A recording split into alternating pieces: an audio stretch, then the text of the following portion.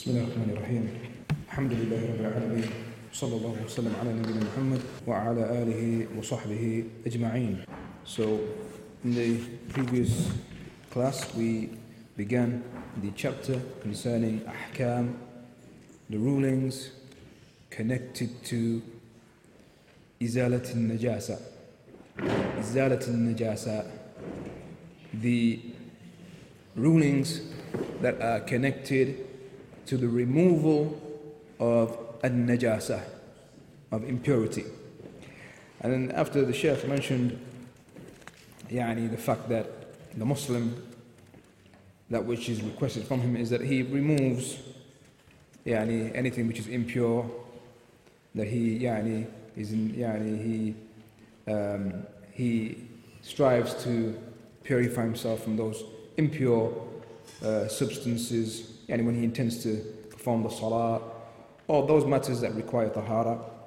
The Shaykh, he mentioned that najasa, that is obligatory upon us to remove. He mentioned by way of categorizing for us, making clear for us, najasa awwalan, which is connected to or attached to the earth, and that which is connected to the earth. And so the Shaykh, he mentions that if the najasa is found on the earth or anything connected to it, such as the walls and the rocks and so on, anyone remember what we do in this situation? We pour water over that part. So if a person wants to pray somewhere, for example, he's outside, wants to pray, but he knows there's some najasa there, so all the place he can pray, for example, but he knows there's some najasa there, then the way he can remove that najasa is by pouring water over. That area. And likewise the Shaykh, he mentioned, it can be done by pouring water, or what else?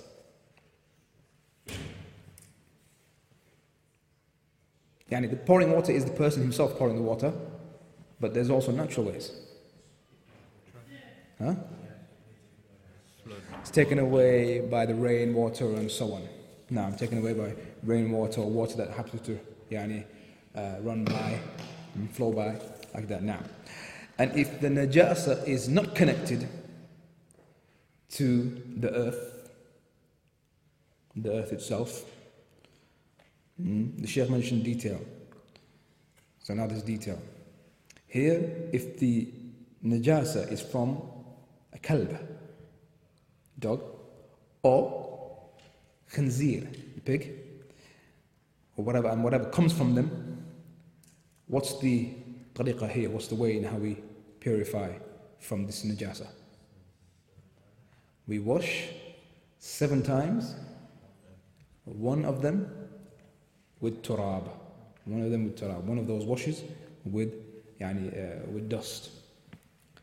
Now, and if the najasa other than the dog and the pig, such as al-bawl, urine, ghait, defecation, blood, what's the way in how we purify or remove that impurity? With water, with water along with what? Because we're not talking about the earth anymore. We're talking about maybe one's garment. The blood is on one's garment, or urine on one's garment. Water with wringing it, with wringing that garment, wringing the garment. You know what ring is? Not the ring you wear on your finger. Ring, the verb. It begins with a W, I believe. To squeeze out that water. Now, up until you're fairly somewhat certain that it's gone. You don't see any traces, no smell. But we mentioned something, an exception. We mentioned a slight exception. Anyone recall that? If the stain remains, some stains are stubborn, as we mentioned. If you didn't use Persil or those more expensive ones, use a cheap one, and it's just, or even with the expensive one. And it hasn't completely removed the stains. Some stains, they just don't go. Here, that is excused. that is excused, as long as you know, it's gone really. The smell and the najasa itself has gone. All it's left is stain. Now, so we come to the point where the Shaykh now mentions the maghsulat, those things that are washed. Those things that are washed, maghsulat. Those things that are washed, ala thalathati anwa'. There are three types. The things that we wash, there are three types. So we'll listen to the Shaykh. فالمغسولات على ثلاثة أنواع. النوع الأول ما يمكن عصره مثل الثوب فلا بد من عصره مع الغسل. النوع الثاني ما لا يمكن عصره ويمكن تقليبه كالجلود ونحوها فلا بد من تقليبه بالماء. النوع الثالث ما لا يمكن عصره ولا تقليبه فلا بد من دقه وتثقيله في الماء بأن يضع عليه شيئا ثقيلا حتى يذهب أكثر ما فيه من الماء. بسم الله الرحمن الرحيم. Low battery. In general, things washed can be divided into three categories.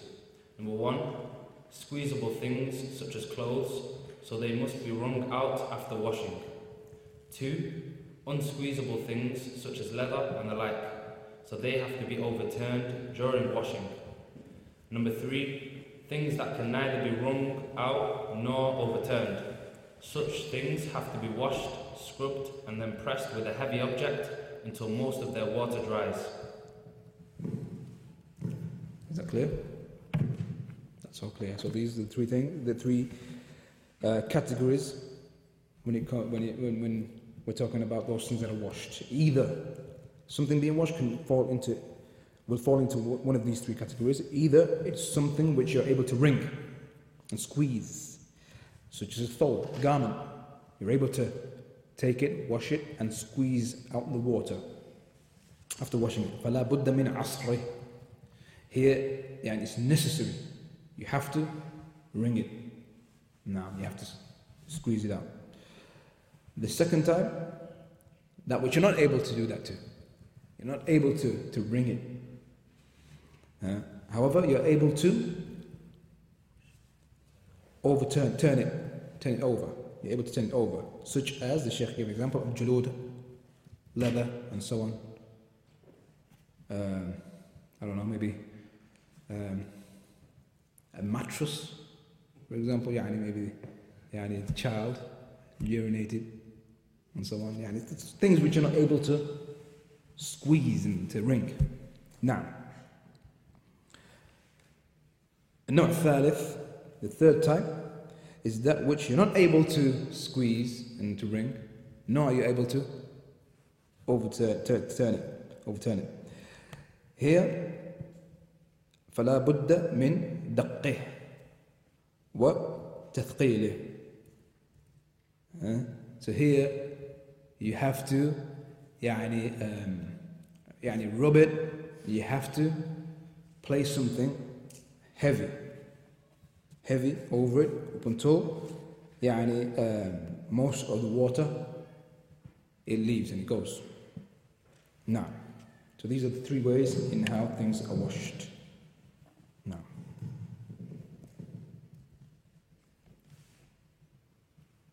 تتحلل النجاسة منه. وإن خفي موضع نجاسة في بدن أو ثوب أو بقعة صغيرة كمصلى صغير وجب غسل ما احتمل وجود النجاسة فيه حتى يجزم بزواله. وإن لم يدر في أي جهة منه غسل جميعه. ويكفي في تطهير بول الغلام الذي لم يأكل الطعام رشه بالماء لحديث أم قيس أنها أتت بابن لها صغير لم يأكل الطعام إلى رسول الله صلى الله عليه وسلم فأجلسه النبي صلى الله عليه وسلم في حجره فبال على ثوبه عليه وسلم بماء فنضحه ولم يغسله متفق عليه. وإن كان الغلام يأكل الطعام لشهوة واختيار فبوله مثل بول الكبير وكذا بول الأنثى الصغيرة والكبيرة في جميع هذه الأحوال يغسل كغسل سائر النجاسات.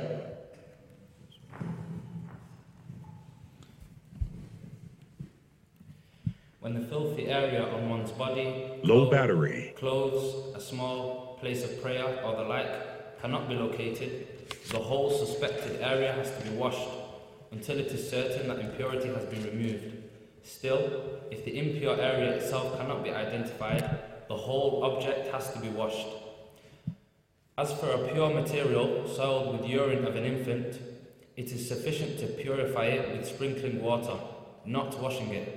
As stated in the hadith narrated on the authority of Qais bint Mihsan, radiallahu anha, she narrated, I brought my baby son, who had not started eating ordinary food then, to Allah's Messenger sallallahu alaihi wasallam, who took him and made him sit in his lap.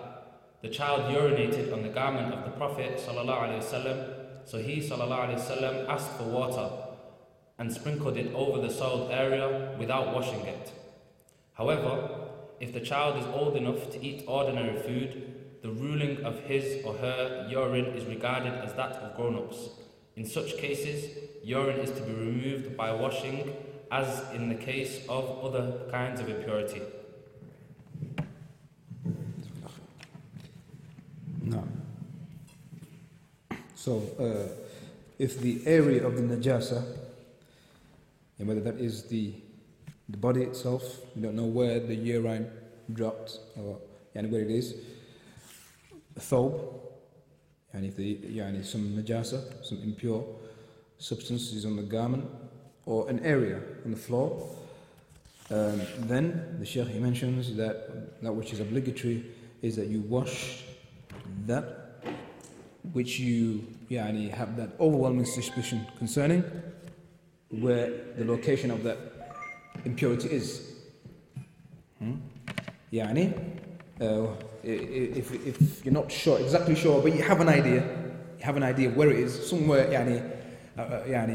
maybe in the lower part of the garment on the left side, and you have a good idea, then you should wash that area up until you're certain, you determine somewhat that the najasa has gone.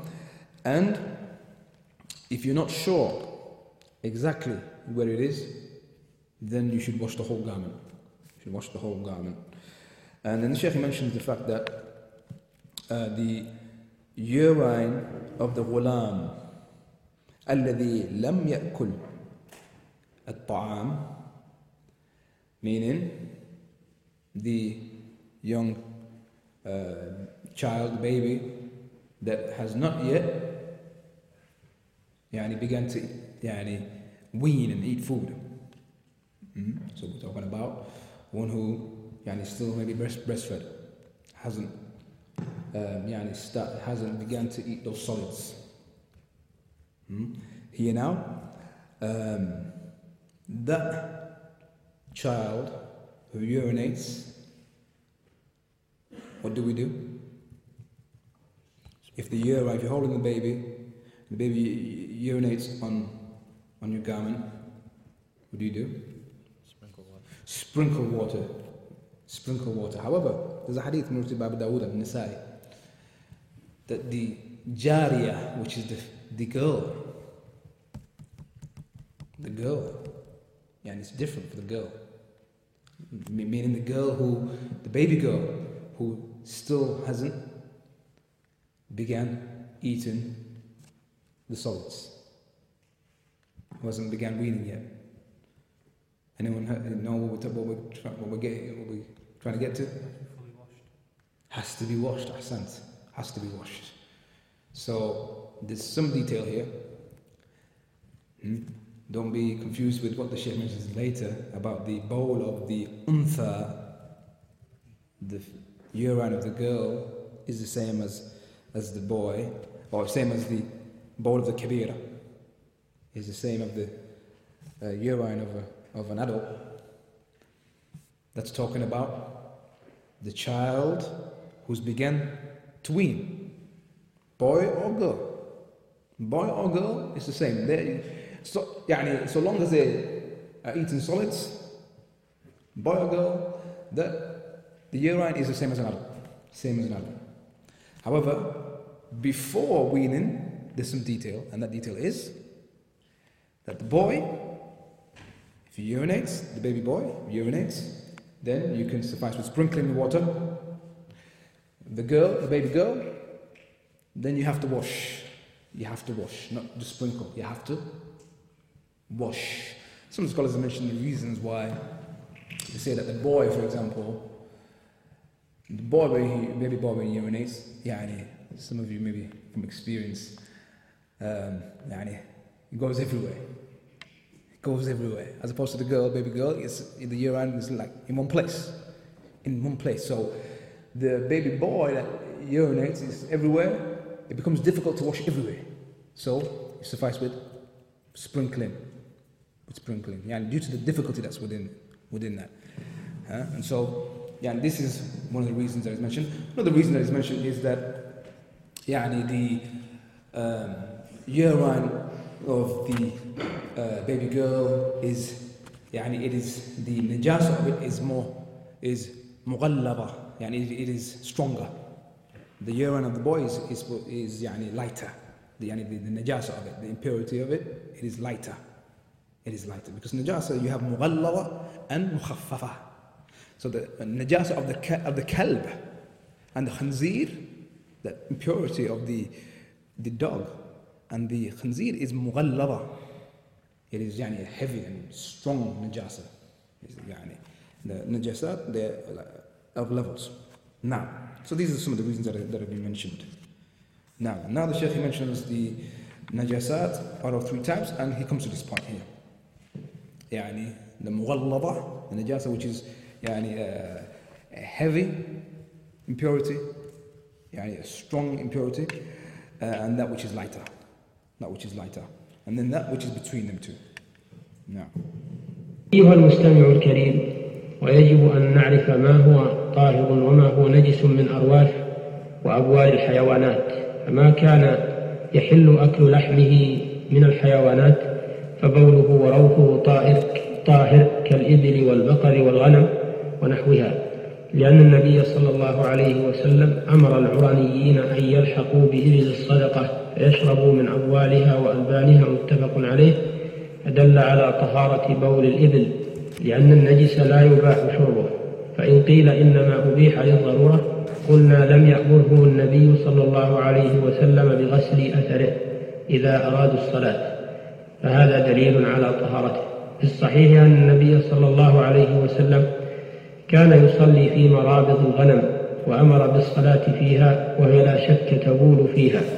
قال شيخ الإسلام ابن تيمية: الأصل في الأرواث الطهارة إلا ما استثني. انتهى.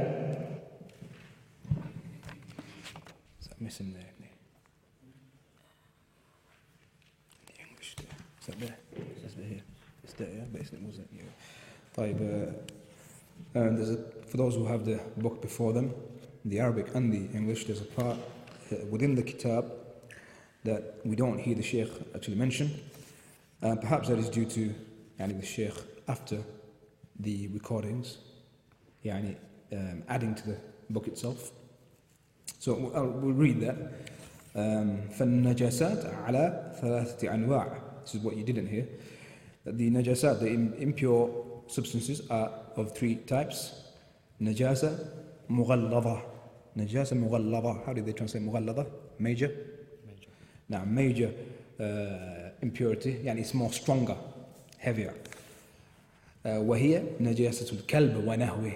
It is the najasa, the impurity of the dog and its like. Then there is the najasa that is mukhaffafa, the najasa that is lighter, minor, that is translated here, minor. And that is the najasatul ghulam, the najasa of the urine of the infant, the one who hasn't begun to wean. And then the najasa which is between the major and the minor, and that is whatever else is in between those two. Whatever else is in between those two, or the remainder of the najasat. And then the Shaykh mentions ويجب أن نعرف ما هو طاهر وما هو نجس من أوراث وأبوال الحيوانات. And I believe that's where we heard. Now we'll listen to the translation. At this point, there must be a distinction between pure and impure urine and manure of animals. Those of legally edible animals, such as camels, cows, sheep and the like, are pure, according to a hadith related by Bukhari and Muslim, stating that the Prophet ﷺ gave permission to the people of Urayna to take the urine and milk of the camels of charity as medicine. This hadith implies that the urine of camels is pure, for it is impermissible to take an impure object as medicine. Some may argue that the Prophet permitted taking or drinking such urine as medicine only in case of necessity. To this, we say that the Prophet ﷺ never enjoined washing the trace of the urine of camels before performing prayer, which shows that he did not deem it impure.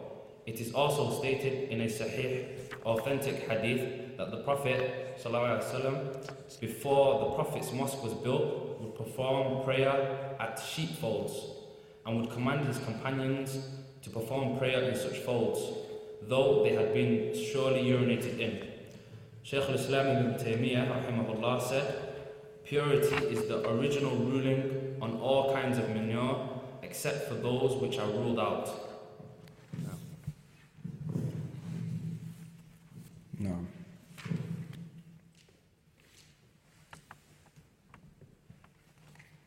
Now, so we can take from this, from the very beginning, what the Shaykh mentioned when it came to the najis that comes from the awrath, manure, as you heard, yani defecation and urine of the animals. فَمَا كَانَ يَحِلُّ أَكْلُ لَحْمِهِ, edible, as we heard in the translation. Those animals that are edible, then their urine and their manure يعني is طاهر, pure. So يعني some of the urine of that animal or manure you come into contact with it or comes into contact with your garment and so on, then it is pure. And the Shaykh gave examples such as the camel, cows, sheep and so on. And then the hadith which is in Sahih Bukhari, Sahih Muslim, the Prophet ﷺ commanded the Uraniyin, those who are from Urayna, that they drink the urine of the camel, because within it is a cure. It's a cure. And this, no doubt, may seem strange to some. May seem, we think urine. But we have Iman, that the Messenger Muhammad ﷺ, he's the Messenger of Allah. And Allah does what He wills, and He has put, cures in certain matters that we might not comprehend, that we might not be able to comprehend. But we have to be careful that we don't fall into something of disbelief, that we think, oh no, subhanallah, that can't be right. Because that is disbelief, to think that something that is established, Sahih Bukhari, Sahih Muslim, well established, one of the most authentic hadith you can get, one that is in Bukhari and Muslim together, agreed upon. That we don't begin to doubt this and think, no way. Or even joke about it. Because this is istihza in the religion, mockery. To make mockery and to laugh. This is a matter of disbelief. It takes one outside the fold of Islam.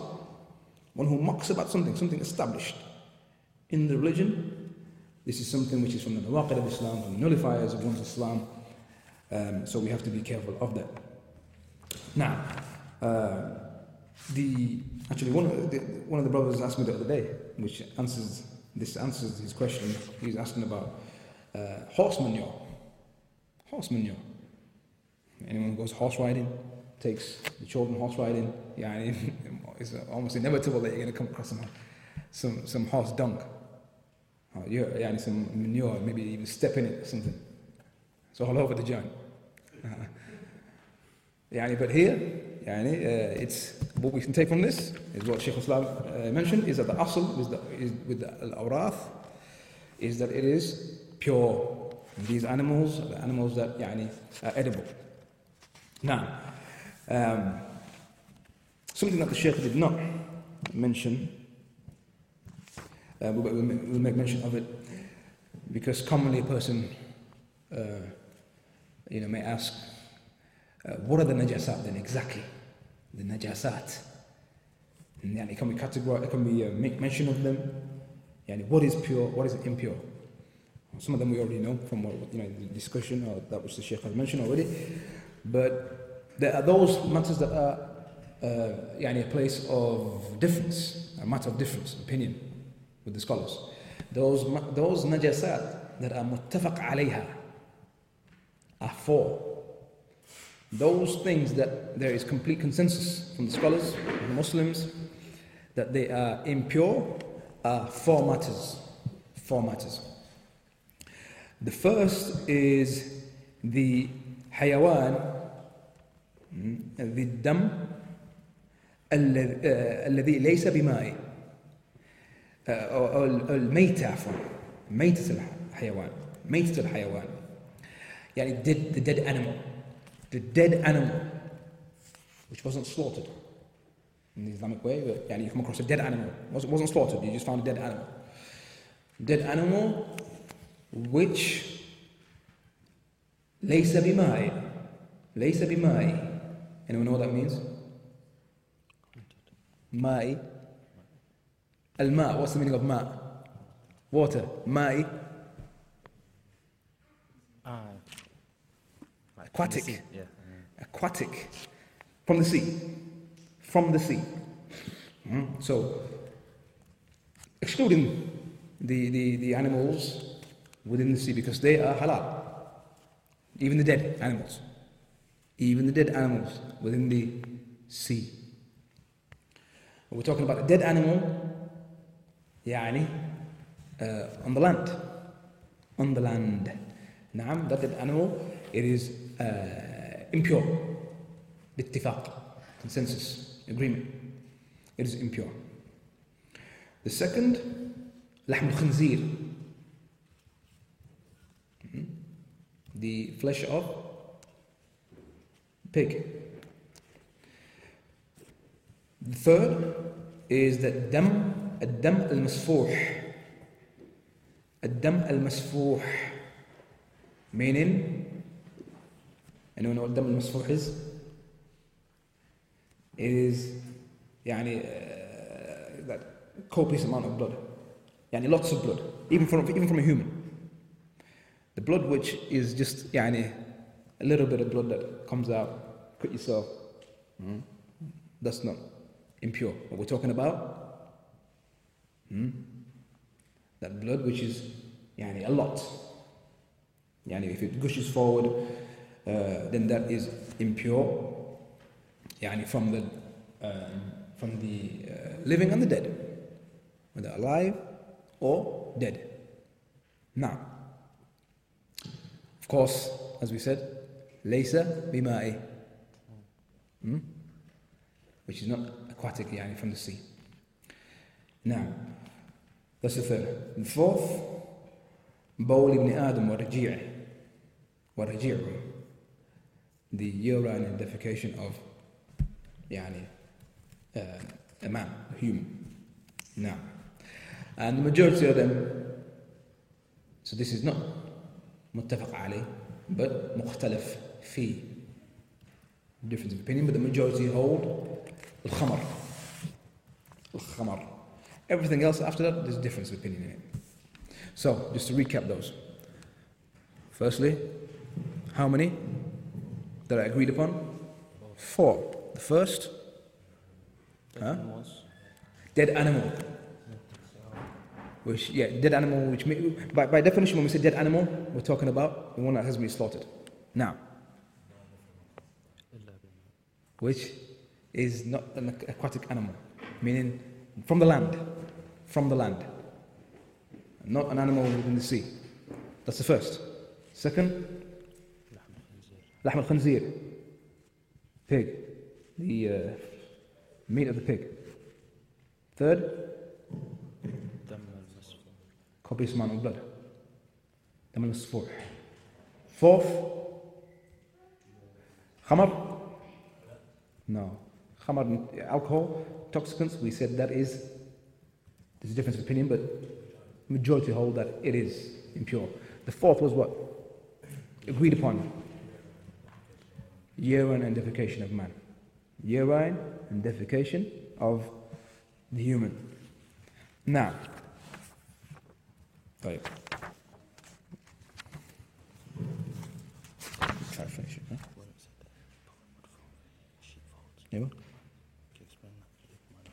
So we heard in the translation sheepfolds. First time I heard that. But the places where sheep are kept. The places where sheep are kept. The Shaykh used this point to make mention or to prove that the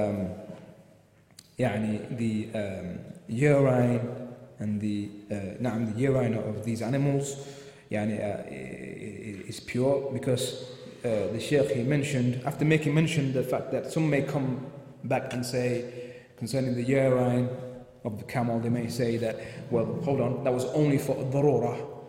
Prophet only allowed it for necessity. Qulna, the Shaykh mentions that we say in response to that the Prophet did not command them with washing the effects of that urine when they intended to pray. كذلك, that the Prophet before the building of the masjid, then he used to pray in those areas where the sheep were kept. And there's no doubt that they would urinate there.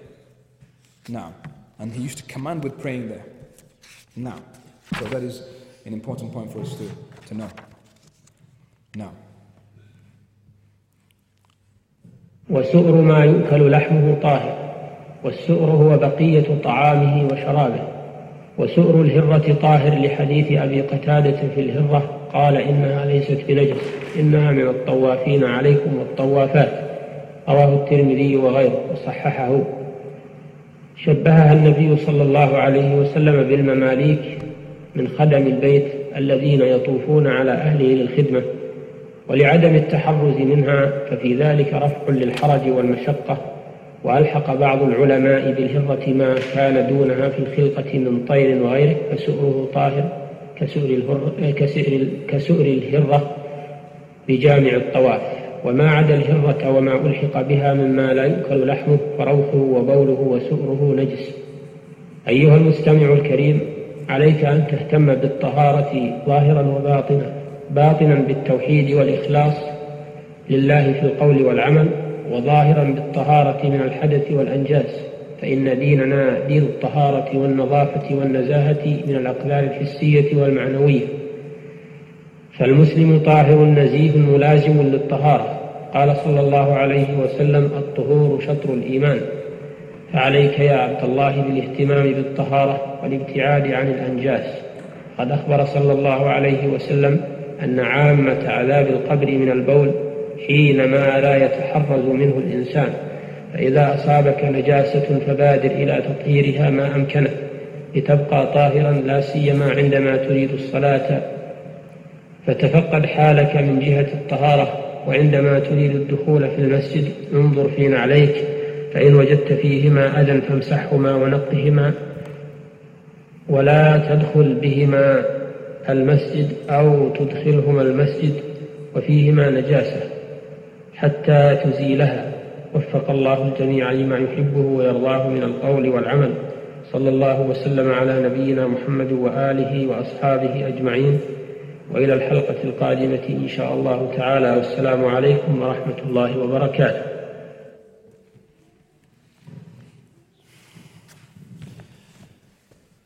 The leftover of legally edible animals is pure, and so is the leftover of cats, according to the hadith narrated on the authority of Abu Qatada, who reported that the Prophet ﷺ said about cats, "It, i.e. the cat, is not impure. It is one of those, male or female, domestic animals which go round among you." Related by Tirmidhi, who deemed it sahih, authentic, and other compilers of hadith. In the hadith at hand, the Prophet ﷺ resembled cats to servants who go round among their masters waiting for their orders. Thus, deeming cats pure, as stated in the hadith, is a way of relieving Muslims from strictness and difficulty. Some scholars maintain the same ruling on legally inedible animals smaller than cats, such as birds and the like. They view that the leftover of such animals or birds is as pure as that of cats. On the other hand, the manure, urine, and the remaining food of any legally inedible animals other than cats and their likes are impure. Thus, taking care of physical and moral purity is central in a Muslim's life. Moral purity requires monotheism and devotion to Allah in both words and deeds. As for physical impurity, it includes purifying oneself from major and minor ritual impurities, as well as purification from all kinds of tangible impurities. This is because our religion, Islam, is the religion of purity, cleanliness, and purification from both physical and spiritual filthiness. A Muslim must always observe purity and cleanliness, for the Prophet ﷺ said, "Purification is half of faith." So a Muslim must concern himself with purity and avoid all kinds of impurity. Allah's Messenger ﷺ has stated that the commonest reason for the torture in the grave is one being soiled with urine without purifying oneself. Hence, if you are soiled with impurity, you must hasten to purify yourself in order to keep yourself pure, especially when you want to perform prayer. Always check your state of purity. And when you want to enter a mosque, for example, you should check the cleanliness of your shoes. If you find something filthy, you have to remove it and clean your shoes. And do not even enter a mosque with filthy shoes. May Allah guide us all to whatever pleases Him of words and deeds. I think that's clear. Just to add, when the Shaykh mentioned the su'r al-hirra, meaning the leftover, or the remnants of that which the cat may leave. When the cat comes, maybe nibbles on food and all that kind of stuff, and whatever it does, that it is not something which is najis, but rather it is tahir. نعم. And the Shaykh mentioned وألحق بعض العلماء بالحرة ما كان دونها في الخلقة من طير وغيره. That some of the scholars they added to this ruling, along with the cat, that which is lesser than the cat. That which is lesser than the cat. So the Shaykh mentioned birds and so on. And also, the affair of mice and so on. Because the mice, they share the same traits as the cat. Meaning they're from the tawafun or tawafin. And those who yatufun. Those who constantly in the homes, they go in and out all the time around the house. So the Shaykh, he mentions كَسُؤْرِ الْحِرَّةِ بِجَمْعِ الطَّوَافِ.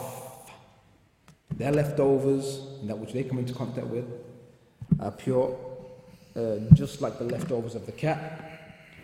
بِجَمْعِ الطَّوَافِ, meaning with the sharing or with the common reason or the characteristic, which is that they constantly come in and out of the home, and in it would be difficulty, no doubt. In it would be extreme difficulty, and there are some who live their whole lives and they've got a cat with them. Some who can't live without a cat. The cat is something it's allowed for us to have a cat, no doubt. But I know some people who love to have cats, and so imagine that someone always cat in the home, and would become difficult. Now, and then the Shaykh, he finished with the importance of tahara, and that a Muslim, he strives his best, her best, to remain in a state of tahara, and to remove those al-aqdar al-hissiyya wal-ma'nawiyya, those harms and those filthy matters, whether they are tangible or intangible. And the Shaykh, he mentions that there is tahara which is apparent, open, and then there's that tahara which is inward. And so the tahara which is inward is a tahara of, no doubt, tawheed, ikhlas, that we worship Allah alone, purify our creed, our belief, our worship with a tawheed, making it purely for the sake of Allah alone, making our actions and statements purely for the sake of Allah. And then the tahara, which is the outward, physical tahara, and that is everything that is preceded. And the Shaykh mentioned an important point, and that is the fact that the Prophet ﷺ, he mentioned يعني أن عامة عذاب أمتي في القبر أو في معنى يعني is from البول that the يعني what was translated was communist, but يعني that's the first time I've heard that. I'm not sure if that's possible to say communist. Maybe more common. You think communist? That's what I thought it said. But نعم, that was يعني the most common reason for the punishment of Muslims in this hadith. Shaykh Abdul Muhsin al-Abbad, Hafidhullah, he mentioned this hadith shows to us that there are Muslims that will be punished in the grave. The punishment is not just for those who can't answer those three questions in the grave. Who is your Lord? Who is your Prophet? What is your religion? Of course, if a person can't answer that, either he's a hypocrite or a disbeliever. Either a hypocrite or a disbeliever, and they'll be punished in the grave. But then the question comes, can a Muslim be punished in the grave? And the answer is yes, because this hadith proves to us that from this ummah, majority of the people who will be punished in the grave from this ummah will be due to not purifying themselves correctly from urine. And again, yani, something which the scholars have mentioned, that a person shouldn't rush, hasten to just leave the bathroom. Maybe the salah is going on, come to the masjid, you realize you need to go to the bathroom, you go to the bathroom, but you can hear the iqamah going. Hayya salah, hayya salah, qad qamat salah, you want to catch that takbir. And you think, I gotta gotta catch the prayer. No, even in this situation, even if it means that you missed the whole prayer, due to the natural need you have. Maybe it's a long one, you've been holding it in all day, and you gotta let it go. But then, and for some, maybe it doesn't all, it doesn't come out in one go. Staggers now. The street terms are being used now. It just staggers. Meaning, if a person, some people are afflicted by this, it takes time, and there are drops that come after. So a person shouldn't rush and just stand up and khalas, go, thinking that he's got to catch the prayer and all of that. Here, even if it means taking your time, even if it means missing the prayer, because here you're excused. Here you are excused, and you should make sure you purify yourself as much as possible from urine, but not go to the other extreme. Very important, and something which, unfortunately, and we ask Allah for His protection, many afflicted by whispers, more so than the previous times, as the scholars mentioned, and even I used to hear it from Mashayikh, many of the scholars in the kingdom. Mufti would be asked on the radio, the Mashayikh would be asked in person. Whichever sheikh you go to, most of them asked about these matters. Individuals who were afflicted by whispers all the time, thinking, oh no, I've got urine here and there, and I didn't purify myself properly. Maybe remains in the bathroom for hours. That's the other extreme. That's the other extreme. Now, how burdensome is that? And it happens, happens. Individuals in the bath. Shaykh Abdullah Ghudayyan, rahimahullah, he was asked, he said that there was a person who came, who asked the question and said, Ya Shaykh, my whispers have come to a point where I enter the bathroom, I wake up before Fajr. I wake up before Salat al-Fajr. I go to the bathroom to urinate, use the bathroom, and to make wudu and all of that, get ready for the Salah. But I go in before Fajr, and by the time I come out, Fajr's left. The time's left. It's finished. That's how long. And because of those whispers, and the person allowing shaitan to play with him or her.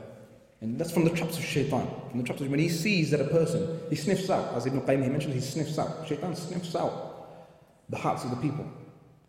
If he sees firstly that a person has hirs and zeal for good, then he pushes them to the point of extremism. And then if he sees in a person that he's lenient, or she's lenient, then he pushes them to tasahul, leniency and so on, negligence. So a person, maybe it starts from zeal. Purity is half of the iman. I want to make sure I'm pure. If I'm standing before Allah, I've got to be pure and all of this. And there are some who, again, at the same time as well, they misunderstand the matter. They don't learn these rulings. How many times maybe you're with someone and you say, brother, let's pray. Let's pray, time for salah. He says, brother, I don't have clean clothes. My clothes are not clean. I don't know what you're referring to, because if you're referring to urine, then, and it's more or less every day. Sometimes, and it's the same excuse. You try to encourage your brother to pray, it's like, but my clothes are not clean. I pray when I get home, but it's an excuse. But now that you know these rulings, and if you come across an individual like that, then you can break it down. Hold on. Firstly, if it's urine, yes, it's muttafaq alayh, it's agreed upon. But I'm pretty sure you don't walk out your home with urine every day as well. Urine on your clothes. You wear it every day. You're deliberately wearing clothes with urine. No, but if you're talking about, some will go to the extreme of like, clothes are not clean, but what they intend is maybe it's got a strong curry smell. Maybe there's strong curry cooked at home and clothes won't smell too fresh. It's not clean. But no, that's not something which is impure. Just because the clothes are not smelling too good, maybe a strong smell. Yes, there's another ruling here now. A ruling of where if a person comes with a strong stench, just like we know, the one who ate onions and garlic and so on, that he's allowed to leave off the prayer in the congregation. And anything similar to that, the scholars used to, they would be asked very frequently, especially in the kingdom, in the hot countries, where many of the workers, those who work in construction and so on, they work out in the sun. It gets hot, real hot, and they begin to sweat like crazy, sweat that we couldn't even imagine in that heat. And a foul stench, so they come to the masjid and you can smell them from the other side. So it really puts people off in the salah. And you can say this is more than the smell of someone who ate onions. It can be real strong. So the scholars, they mention, yes, that person is excused, just like the one who is excused for, the one who has the smell of garlic and so on. So that then, no doubt, it has its place. The person has a stench that is severe, then they'd be excused from attending the congregation. We're not excused from the prayer. Can't give it that excuse and say that you're not going to pray at all now.